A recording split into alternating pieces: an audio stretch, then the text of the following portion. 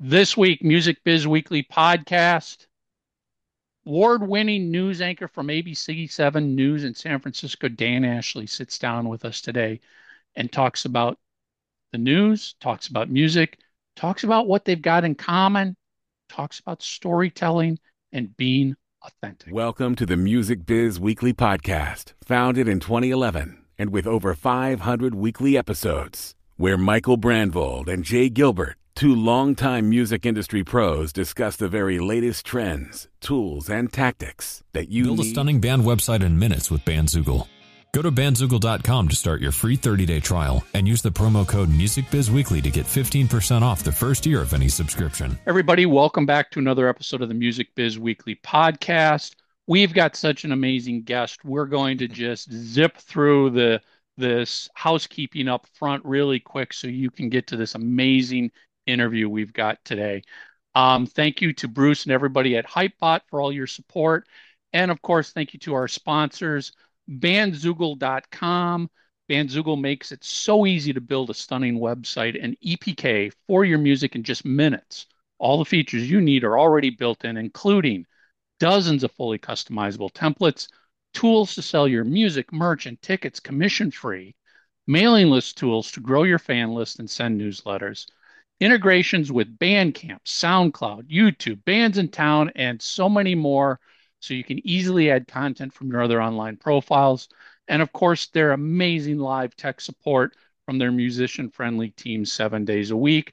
Plans at Bandzoogle start at just $8.29 a month, and that includes hosting and your own free custom domain name. Music Biz Weekly podcast listeners, head over to bandzoogle.com.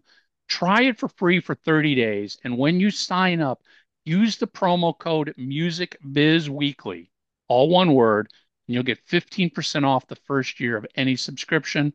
That's bandzoogle.com, promo code MusicBizWeekly. And of course, discmakers.com. As you know, vinyl's been mainly a label product up to now because of high prices and tight supply and long lead times. And that's kept a lot of independent artists on the sidelines. But artists want vinyl, and not many of them end up moving forward. Why? As we said, price and turnaround times. Most artists don't know how many records they'll sell, so they want to start with the smallest quantity possible to test the waters. Up until recently, 100 records at disc makers might cost you $1,990. That's a lot of money and doesn't compare to just getting 100 CDs from disc makers for 149 bucks. So disc makers has ripped the band-aid off and they've relaunched their entry-level vinyl strategy with an offer of 100 vinyl records for just $1,299. So do yourself a favor, head over to discmakers.com, order yourself 100 vinyl records for $12.99. Jay, who's joining us this week? I'm excited that our audience gets to listen to this. It's an award-winning news anchor. He's a philanthropist. He's a musician. He's just a fine human being. Today, we talk to Dan Ashley. Yeah, you got to let this roll. Such an amazing conversation about music, authenticity, being transparent, and storytelling. I mean, Dan brings experience from the news world and the music world and talks about storytelling. So let it roll. Subscribe on YouTube, follow and rate us on Spotify. Subscribe and leave a review on iTunes. We appreciate it. Today, we are joined by a special guest who is not only an award-winning anchor and a philanthropist, but also happens to be a musician. And so today we're thankful to be joined by Dan Ashley. Dan, thanks so much for joining us today. Guys, thank you so much for having me on. It's just great to be with you. Your show is fantastic, and I'm thrilled to be a part of it, guys. Thank you. Thank you. Thank you so much. Again, it's an honor. I mean, before we hit the record, I was telling Dan, I'm a Bay Area native, so every time I hear him speak here, I'm like, oh, wait a second, is the TV on? I can't escape this guy. Yeah, No. exactly. The voices are everywhere. Dan, you've got an interesting perspective, being a long-running, award-winning news anchor here on ABC up in San Francisco. You're also an active musician, and I guess let's start with what came first. Growing up, did you want to be a musician and then TV happened? Did TV happen and that kind of gave you the impetus to go, well, I want to pursue this other passion I've always dreamed of? What happened first? Yeah, Mike, that's such a good question. Chicken and the egg question, right? Right.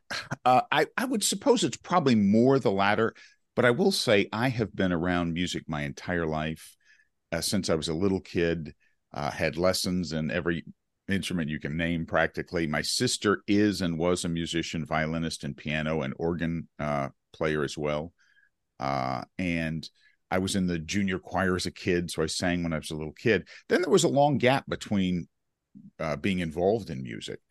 And, starting in college, I really focused on journalism as a career and developed a deep, deep passion for it and belief in what it represents and why it's important and why I wanted to be a part of it. So I really have been very fortunate, guys, to have the career I've always wanted to have for all of these years. Yeah. Tell me about growing up. What was your comfort food? What were those records that you were spinning? You were surrounded by music, so I would bet money that it's across multiple genres. But tell me about that comfort food growing up. Boy, you're exactly right. It's across every genre practically, and probably. I'll tell you one funny story, and then I'll answer that question. When I was a kid, my mother used to take us to every classical concert and event you could name that came through Chapel Hill, North Carolina, my hometown where I grew up.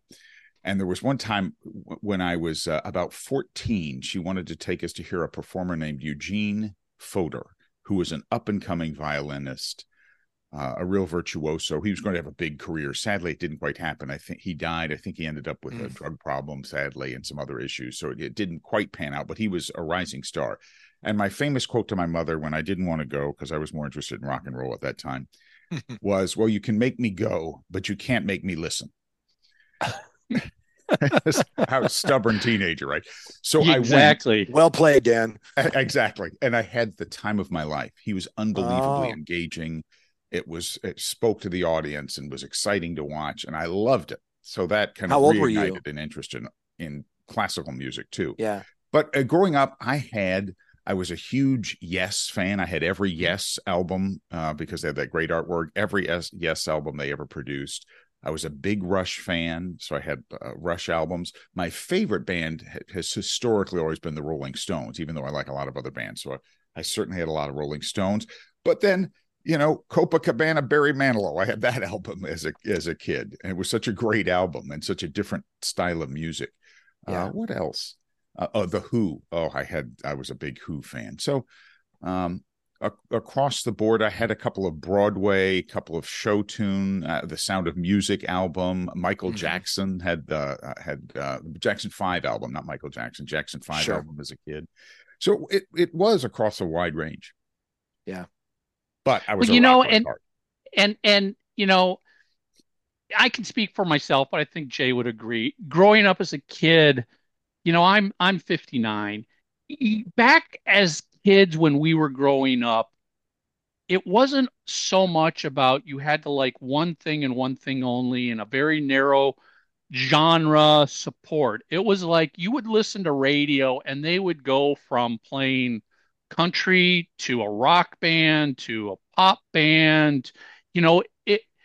Music was much more almost open and free. It hadn't become the corporate structure that it is now, where it's like, oh, everything's got to be very niche focused, siloed, and typecast and siloed in order to get to the target market. It's like, and I grew up the same way. I mean, my mom was a big country music fan, and she would have country music on the radio, but I grew up as a Kiss fan, and but at the same time listening to what's now termed yacht rock, which was just yacht rock when we were growing up was just AM radio. That's what AM radio was.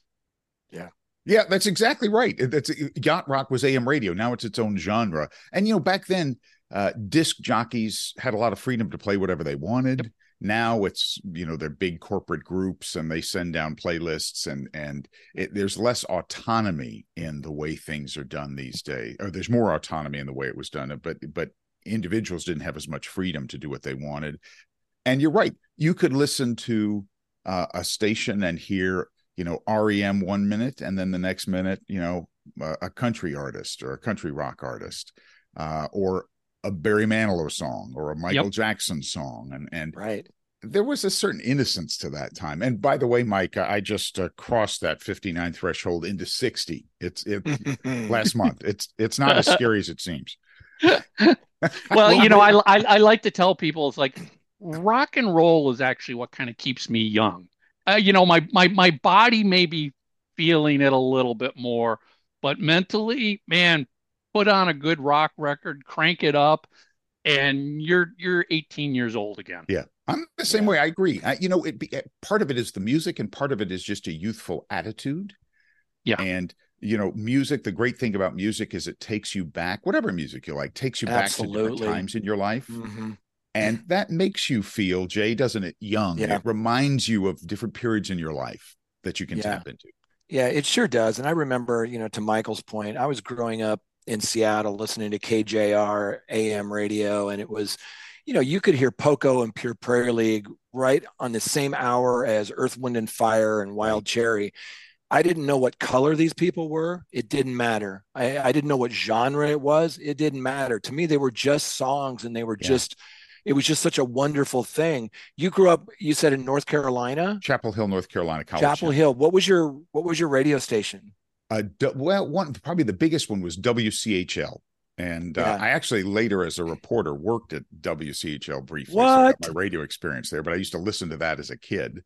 And there was another Oh my rock station. I gosh. don't remember the call letters at the time, but CHL was kind of the big station in town. Well, I want to ask you about that because I used to live in Portland, Oregon, and when I was in high school, I would listen to KGON, and those DJs, they were like rock stars to me. I mean, Yeah. they were larger than life. And I actually got to work with a couple of them. And later, one of them was my roommate.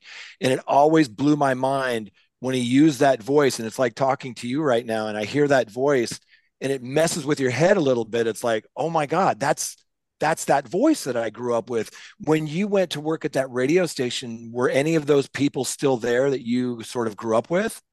Yes, there were a couple of them. What was And that a guy like? that I think had left not long ago was Jim Lampley, the famous sportscaster. He got his Hmm. start at CHL. No And kidding. and it is a bit of a surreal experience. And the same thing happened to me, Jay, when I went to work at WTVD television in Durham, North Carolina, Raleigh Durham Market, the first place I worked. These were people I grew up watching. Larry Stogner, Yeah. the anchor there, had been there for years, and I watched him as a teenager. And suddenly, I'm writing news copy for him, Oh my God. and it was That's exciting and crazy. also intimidating. I bet. And it's a reminder. I remember there was my youngest kid is 30 now, and he used to listen here in the Bay Area to this morning show, and there was a guy and a woman on this show that were a big deal in town, and he would listen every morning before school. For some reason, he just loved listening to them. Well, one day I was doing an event, and they were there, of course, and I introduced them, and they might as well have been the Beatles.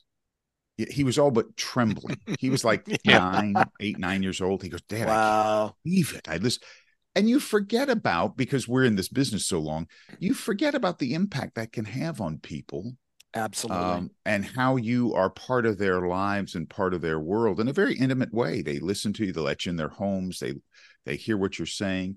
And it was very sweet, and it was really a touch point for me to be reminded of how the impact you can have on people, especially Yeah. younger people. Yeah, Yeah, absolutely. I've always said I've looked at DJs and even TV personalities. I grew up in Minneapolis, so the Minneapolis market. They were the rock stars to me. As much as Gene Simmons and Paul Stanley were rock stars, if I had that opportunity to go out to the state fair and go to the radio booth and actually see the DJ that day and maybe shake their hand, that was as big as meeting a musician. Same goes with an on-air TV personality that it, you're right. We allow those voices to come into our life. And sometimes it's a comforting voice. It's a Yeah. voice you fall asleep to. It's a voice that wakes you up.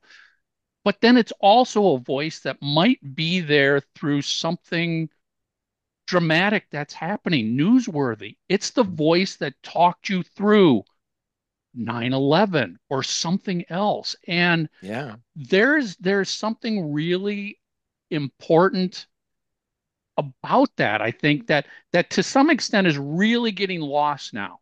It's I really think getting so. lost that Yeah. they meaning media companies are putting less importance on the personalities and just more focus on the bottom line ROI and how can we make money and do this quick and efficient. Yeah, and I Well, think with streaming, Mike, that also takes a lot of that away. I grew up listening to radio stations.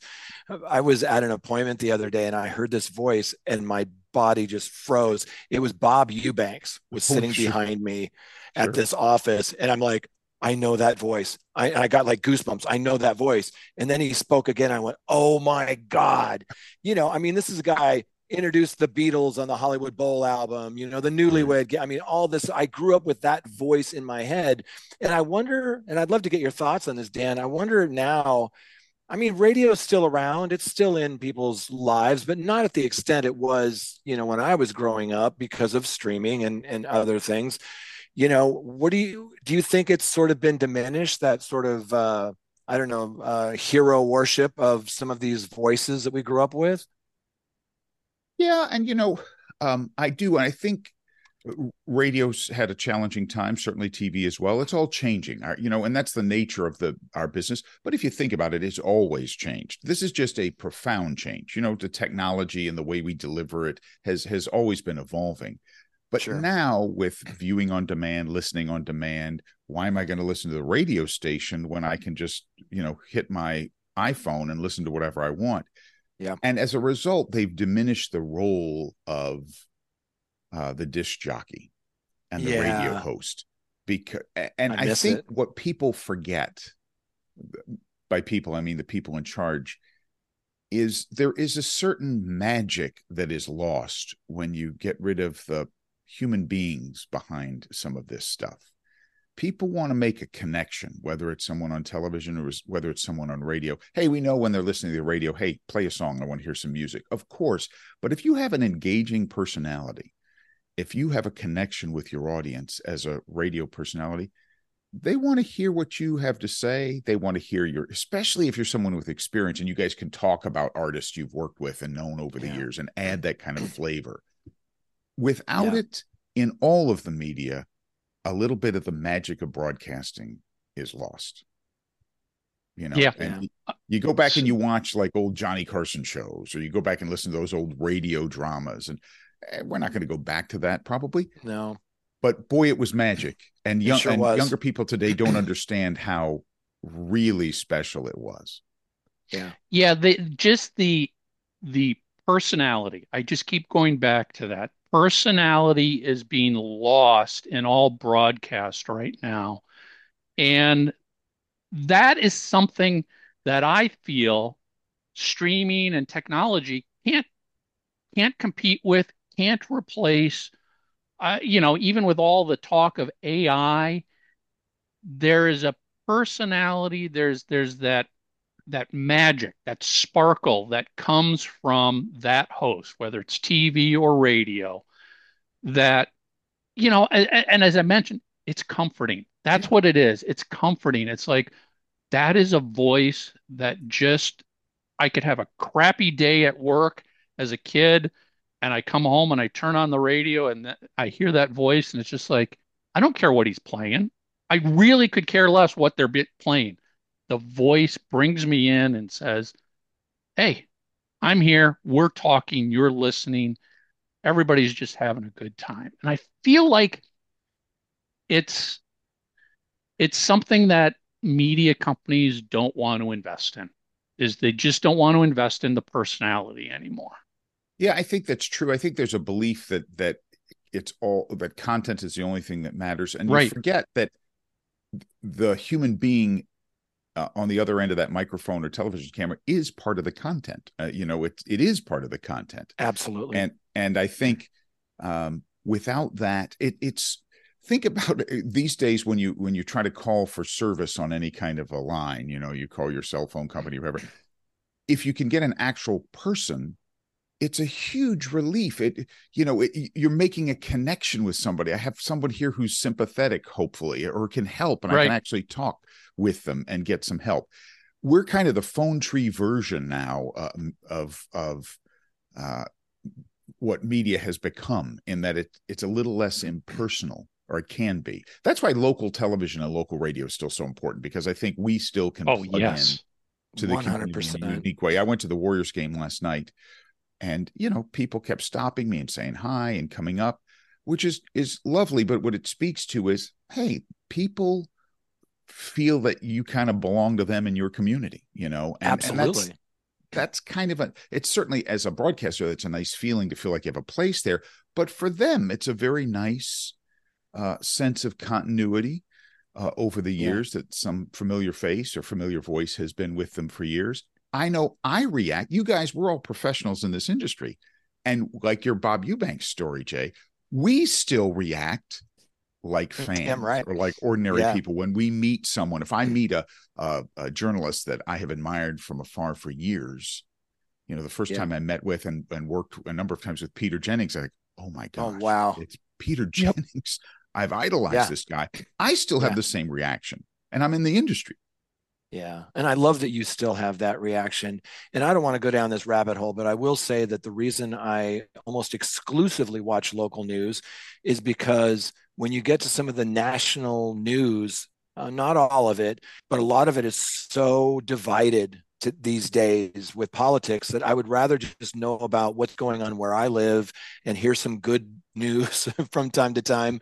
But the other thing I wanted to ask you about, because you mentioned the Rolling Stones, is I don't know if you've seen their new video, but I was watching it the other day, and it is absolutely fantastic because it's this woman, driving down Sunset Boulevard, and each one of the billboards she passes is an era of the Stones, the '60s Stones, but they're animated, they're video, so they're moving Jay, around. not only have I Have you seen it, I've seen probably it? seen it 25 Oh times. my God. Talk about your reaction to that, because I know mine was pretty visceral. I haven't seen a video really like that before, and it really pulled me back into the reason I love the Stones. And the Stones are one of those bands, as you know, very few bands can say this, that they've evolved over years, like the Beatles evolved, and every album was almost like a different band, or like a different sound. And the fact that they're still around today making meaningful art is just stunning. But tell me about your reaction to it. Well, of course, the moment it came out, and I'm excited for the entire new album. It's getting great reviews.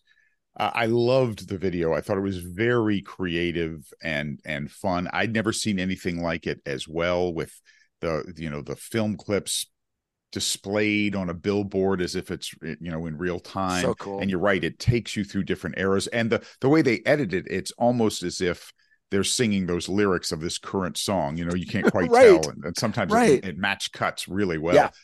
well. My thought, first of all, was the moment you hear the riff, you go, oh, that's the Stones. I mean, and it's just quintessential Stones, which is fantastic. The other thing I thought probably three things, Jay, is um, how here these guys are 80 about now. Mick Jagger's 80, Keith 79. Yeah. They're 80. And Mike, to your point about rock and roll keeping you young, they still can deliver raucous rock and roll like they're in their 20s, that has that same vibe, that same feel, great lyric, great hook and riffs. It was a catchy classic Rolling Stone song.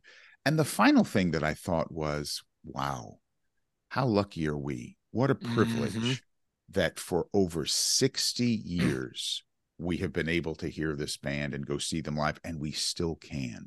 Yeah. How fortunate, what a privilege.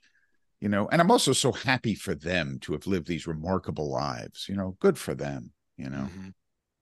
Yeah, Yeah. I mean, Jay and I often talk about how in the music world, especially as fans, well, even the bands in the business, we have entered a time that nobody ever envisioned happening. And what I mean by that Yeah. is Yeah. when the Rolling Stones started, when Aerosmith started, when the Who started, all these bands were probably like, hey, if we can do this for 5 years, 10 years, that's great. That's all we want out of this. No band ever sat down and said, well, what's our 50-year plan for staying relevant. Yeah. And yet here we are that we've got all of these great, incredible classic bands that are still here. Many of them are on their final farewells, the sunset of their careers for one reason only, though, that their bodies can't continue to do it. Mentally, they're still, as we talked at the beginning, they're still 18, 25-year-old Right. kids playing rock and roll. And there's an audience of 18, 25-year-old kids out there who are like, we'd come see you. Will you come tour again? And we're at this it's almost like a fork in the road of how does this industry deal with moving forward when the demand is still there, but physically these artists just can't do it anymore. Yeah, I think it's a great question and an interesting dilemma for the music industry, because there's a whole group of people our age, some 10, 15, 20 years older and some 10 years younger, who love this music. That group of people 40 to say 80 years old that grew up with this music. And who's going to fill that gap? Right. And some of these artists are still delivering at such a high level. I saw the Who just, maybe 9 months ago, something like that. They were fantastic. Yeah. And I think, to your point, back then, many of them, you said 5 years or 10, which I think is exactly right. But also, they didn't think many of them would last for 2 years. They got a little hit single. Well, good. We'll be around for one more tour. Now, I think artists try to, but plan for a career. But certainly the Stones, the Who, all these other bands could have no way of knowing back then that I was going to have a career doing this. Yeah. They were just, I remember Mick Jagger, when he was young, was asked about aging, and I think he was in his 20s or early 30s.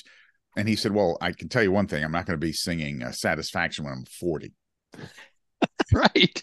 But when you're 28, 40 seems like 100 miles away, Exactly. Absolutely. Exactly. And, you get up on that stage, and you can speak to this more than Jay and I can because you're a performer. There's an adrenaline rush that for 90 minutes, you forget the body aches. Yeah. It all disappears, and then you walk off stage and you just collapse because your body can't continue Right. doing Or it. maybe you But feel it the next morning. yeah, you feel it the next morning, and yeah, it's not rock and roll parties anymore. It's let me get back to the hotel and soak in a hot tub and put ice packs on, Yeah. and And have a vitamin drink and Sure. exactly. Yeah, and exactly. hydrate. It's true. Well, you guys They- know, when you do your jobs, there are plenty of days, anchoring the news every day on Channel 7 for all these years. There are plenty of days you don't feel great. I'm tired. Maybe I've got a little cold, whatever's going on. Well, you just go on, and there's muscle memory, and you do your job, because it's not the audience's problem that you don't feel well. I never Show want goes them to on. know. Must go on. That Yeah. shouldn't be Yeah. their concern.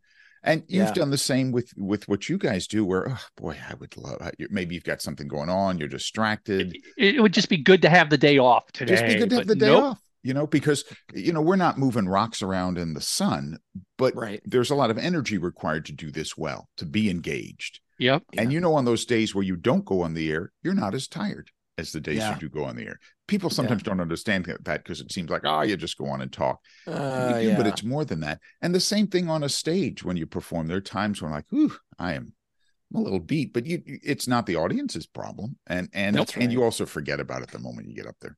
Yeah. Well, Let's Dan, shift gears. I was gonna say let's shift gears and let's talk about your music career here. Oh, That's exactly what I was going to say. That's so weird that you say that. And let me just interrupt you just for a second. As you do that, when we got some information about you and we were watching some of the videos and stuff, it listed you as part of an Americana Rock band. And I just got back from Americana Fest, which I go to every year. And as we talk about your music career, I just want to touch on that, because it's like saying you play in a rock band. Do you play, heavy metal, or do you play like James Taylor? It's all rock, right? And so I wanted to ask you, to talk just for a moment about Americana, because I love Americana Fest. There are singer-songwriters, there's storytellers. I didn't see one bad act the whole time, but it was everything from reggae, rock, harder rock, acoustic. Americana is this whole thing. Talk about that for a minute. That's such a great question, Jay. And to what Mike said earlier about how radio used to be, you used to hear everybody. I think Americana kind of encompasses a lot of different styles and a lot of different genres. And for me, my band, I call us Americana Rock because it's the kind of stuff that what I would identify. Although I love the Stones, we play a Stones song. We play some covers, but we also play mostly originals, but we play covers as well. But for me, Americana Rock is that guitar-driven guitar, John Mellencamp, Bruce Springsteen, that kind of vibe it is a large part of how I'm influenced. That to me defines Americana Rock, but it's also a lyric content, what you're singing about. And it's not it's not a techno band. We don't have synthesizers. It's a guitar driven, power chord, strummy kind of a sound with maybe a little more storytelling. And that's really the key, to be honest. I view what I do as a songwriter in a very similar vein to what I do as a journalist, which is tell stories.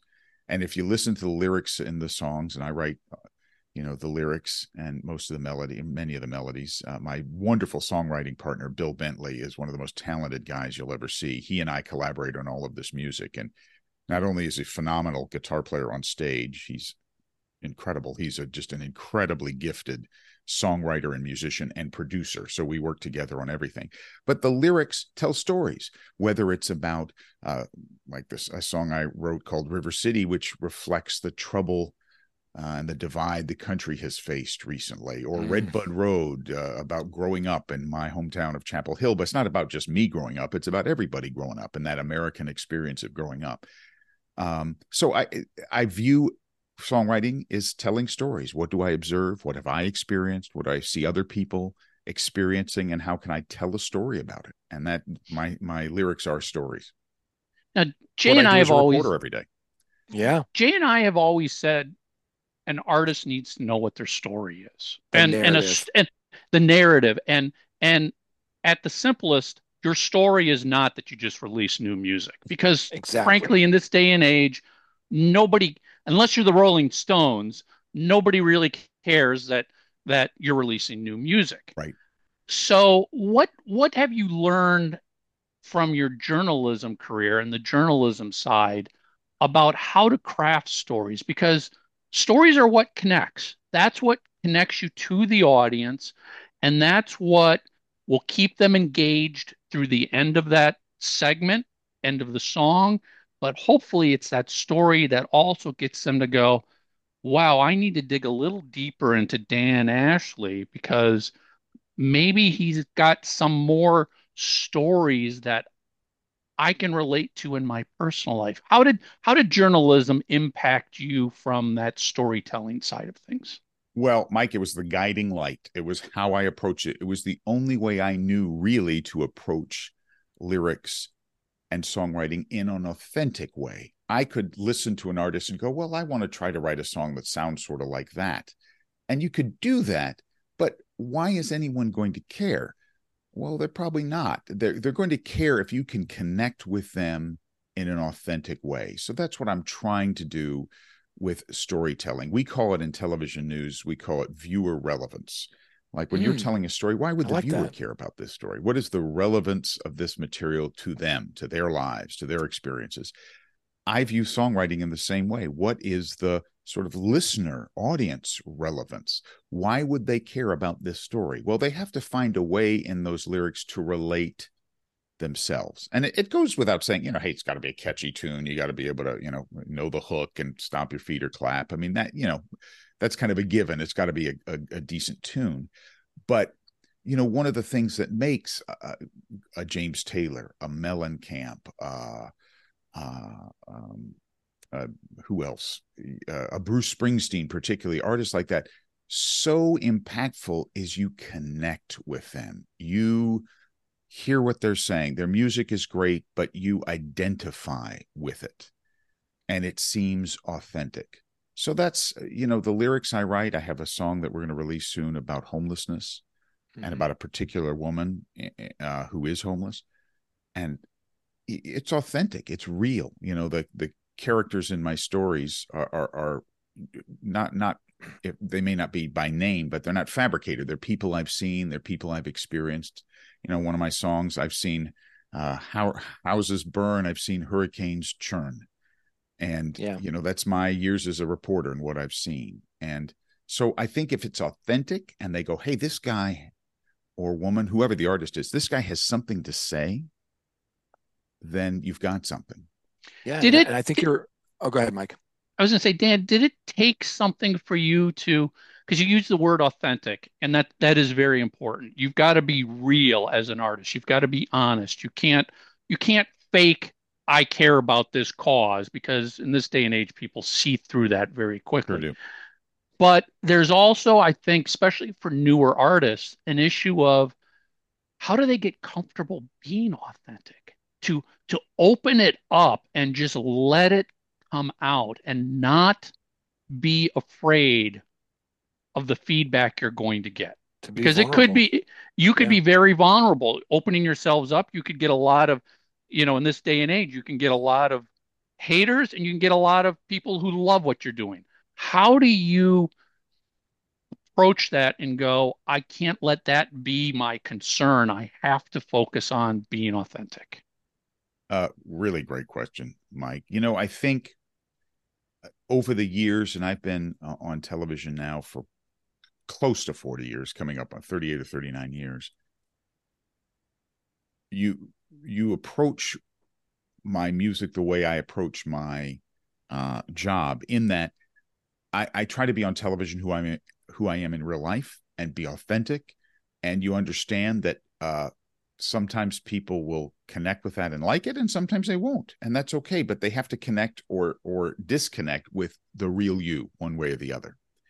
And so the same is true on stage. I think with experience, having been in public my entire adult life, literally, you get used to that feedback. And hey, some people are going to like it, some people not. You always hope people love it, right? I'd much rather be at the game last night and have people coming up and just loving my presence on television. But that's not realistic. You also have to have a thick skin. And well, some people are just, you're not their cup of tea, and that's okay. Yeah. I think the same is true on stage. You have to be willing to put yourself out there. And I've gotten better at this. I've worked on this, and just be me. Don't be a performer. Just be me on stage. Be authentic. And I felt that progression happening. And as a result, I think it's become more successful, in the sense that I think people, I can feel the connection. I feel it with them. And I think they feel it with me more than ever, as I've gotten better at, I just want to be exposed on stage and just be real. Don't be a performer. We say in television, there's two kinds of news anchors, or reporters too, but two kinds of anchors: the kinds of people who stay on this side of the glass, and the kinds of people who come to your side of the glass. Interesting.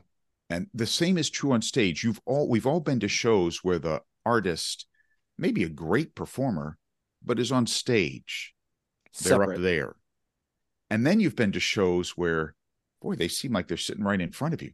Bruce Springsteen is right. He's talking to me. They're talking right Not to just me. This, you're part of it. You're putting on a show. There's an authenticity, a connection that's happening. And that's what, I'm striving for anyway. Yeah, I think there's something really fascinating in that both of those facets of your life, they seem so different, but they're actually very, very similar in the way that it's storytelling, it's authentic. You have to be vulnerable. You have to be on that other side of the glass. All of that, they're actually very, very similar. The one difference I see is that music is such a strange thing, in that you play it at weddings and funerals and military things and civilian things. And it can make you cry, it can make you laugh. And it's like such a deeply entrenched thing in our lives. It carries a lot of, I think, responsibility sometimes in what you're doing. And I just love the way that you describe that, being part of a show. Like if you go see, I'll make up a band, the Rolling Stones or U2, in a big arena, even if they're about 300 feet away, you feel like you're in that performance. But I've been to small clubs where somebody is just not connected with a crowd, and they might as well be on another planet. And yet they're 15 feet away. Yes. Yeah, it's interesting. And some of that, I think, is awareness. Some of it is just sort of innate ability to do that, or an understanding that that is something that makes it more powerful. Yeah. I think to your other point, Jay, what the two sides that I live my life in, primarily, of course, as a reporter, but as a musician, are very similar. And my station has been wonderful about embracing that, because they understand that's great. It's a healthy other side, and it's an opportunity to connect with our viewers in a different way. But I view it as a very similar process. It is connecting storytelling in music, storytelling through journalism and reporting what's going on.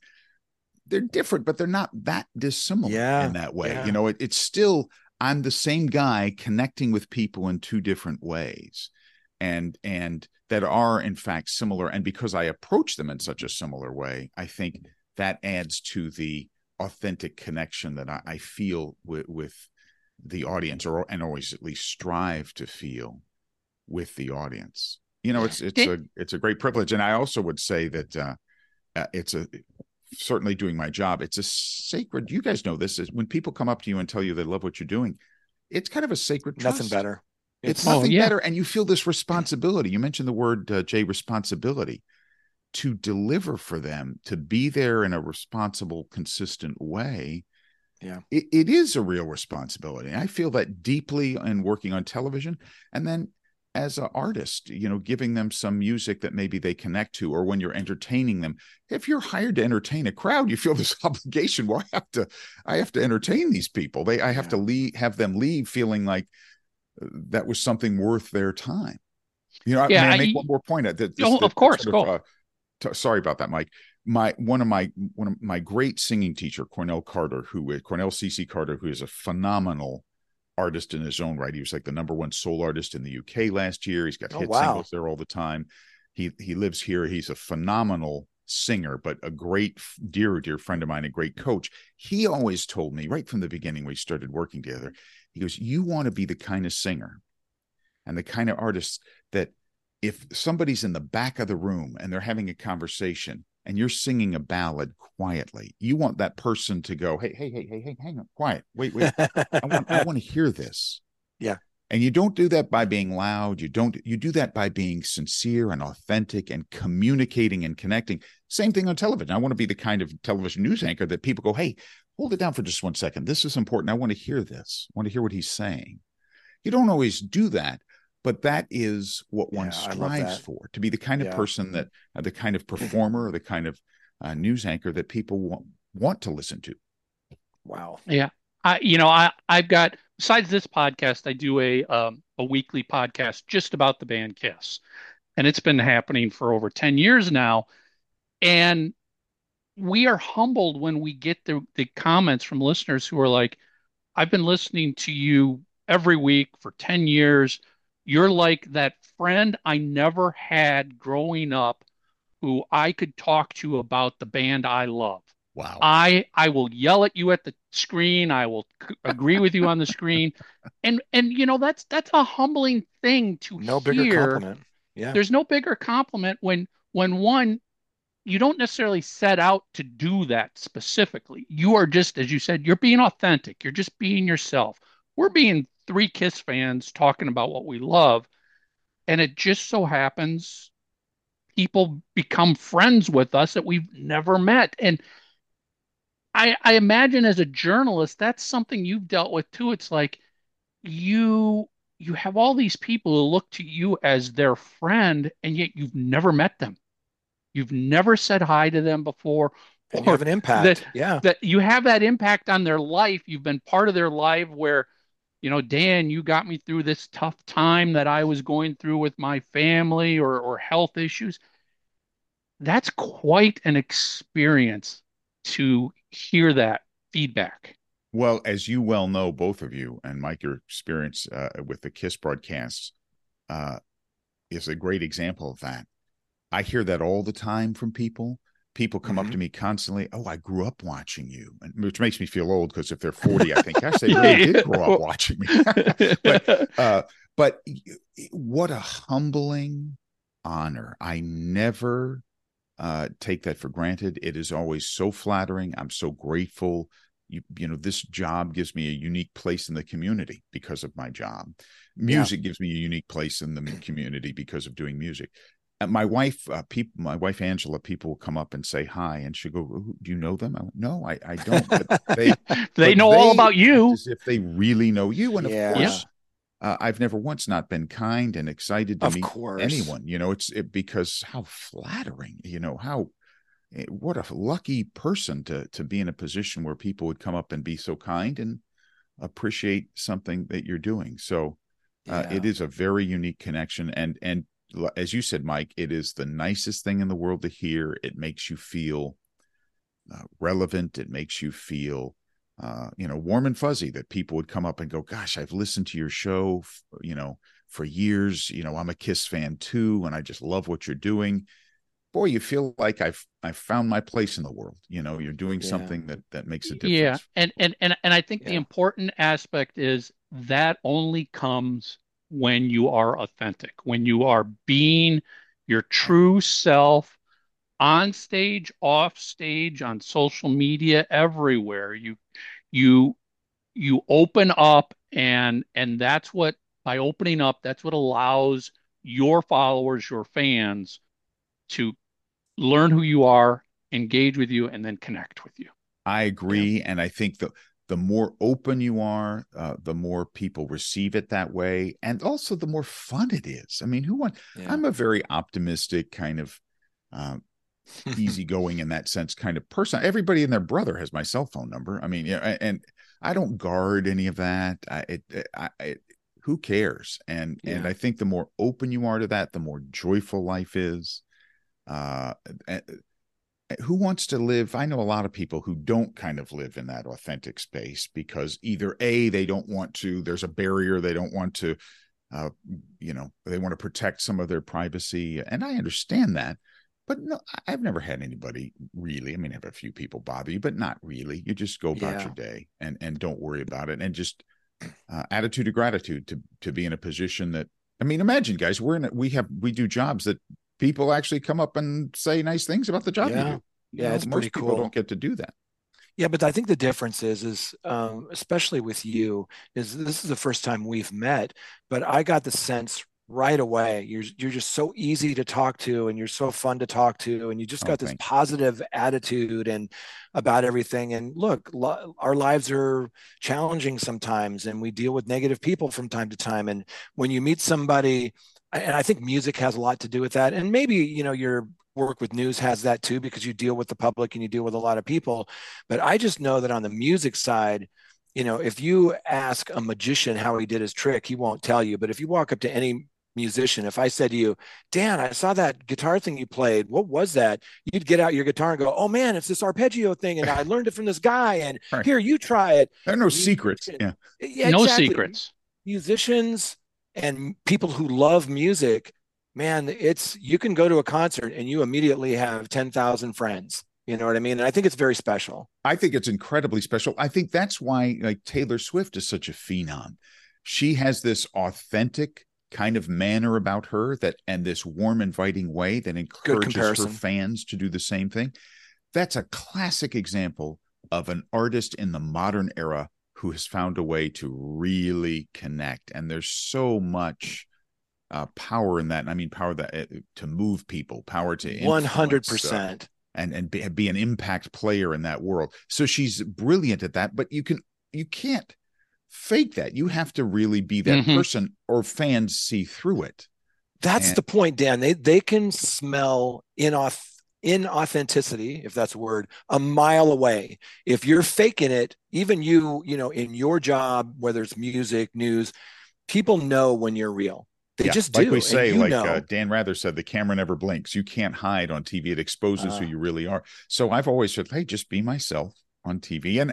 And you're kind to say that, Jay. I always meet, my family teases me, but I'll meet people like you guys today. Whenever you meet somebody, I think, hey, this could be your next best friend. You don't know. You have to be open to that. That's part of the joy of life, is to connect with people. And wow, this has been such an amazing conversation. This I is feel the kind better. of this is a conversation I like could therapy. let go for another 2 hours. Well, you guys are wonderful. Talk about being warm and fun and friendly and inviting and authentic.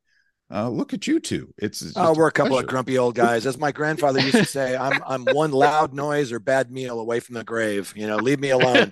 So Dan, line. But go ahead. I'll make this point, guys, as a fellow broadcaster. Look at what we've been experiencing here.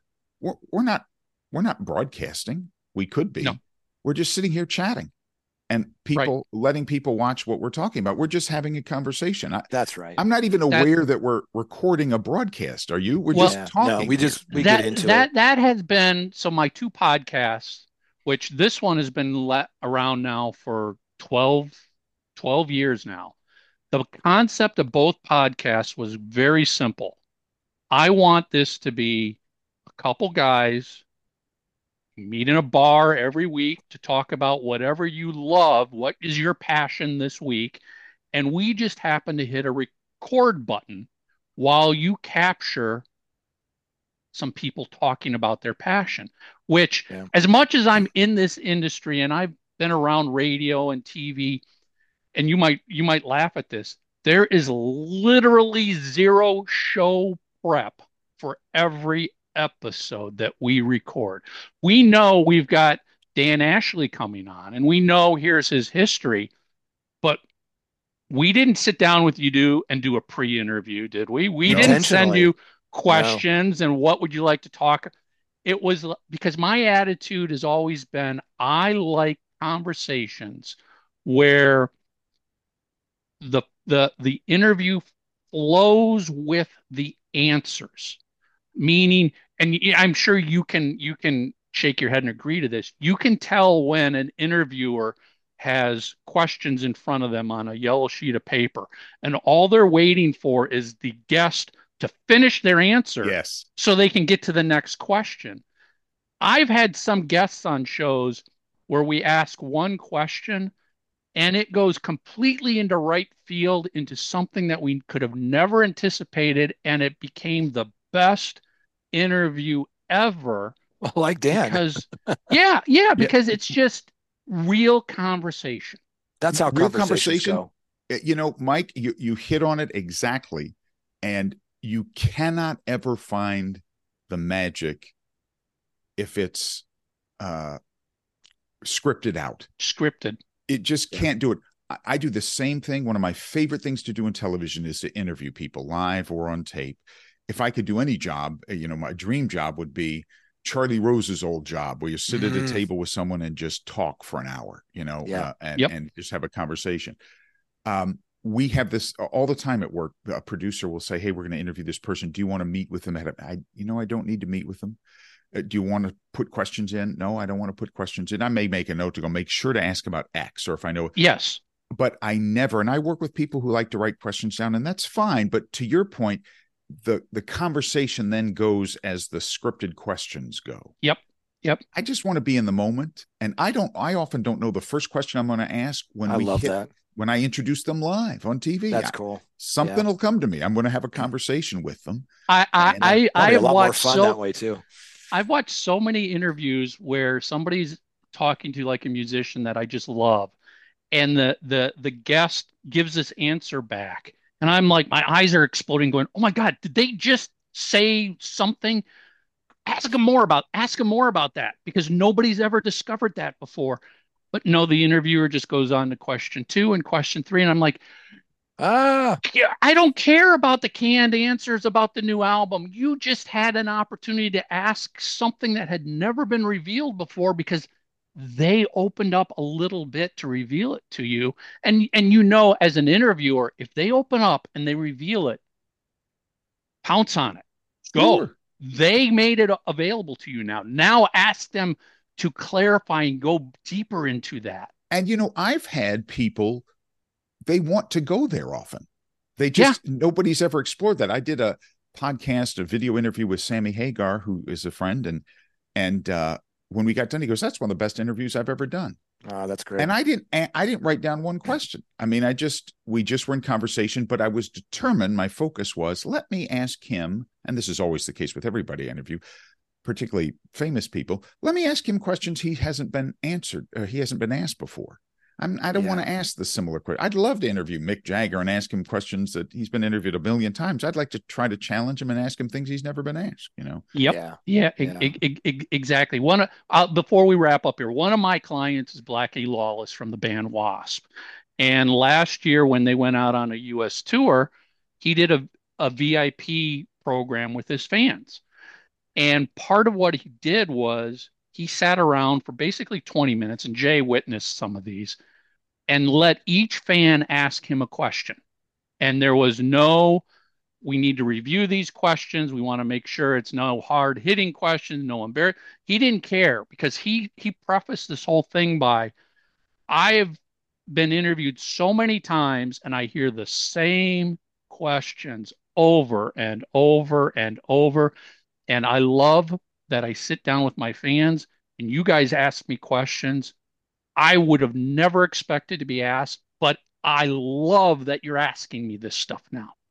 Fire away. It's interesting. Fire maybe away. We'll make a little news or find something new about a person by that process. Yeah, I mean, I've always joked, people are like, why couldn't you get Gene and Paul on your Kiss podcast? And I'm like, well, I could ask them, and I'm sure they probably would, but they would give me the answers that we all know already. It's the scripted story, and I don't want that. I want to talk to somebody who is willing to go off script.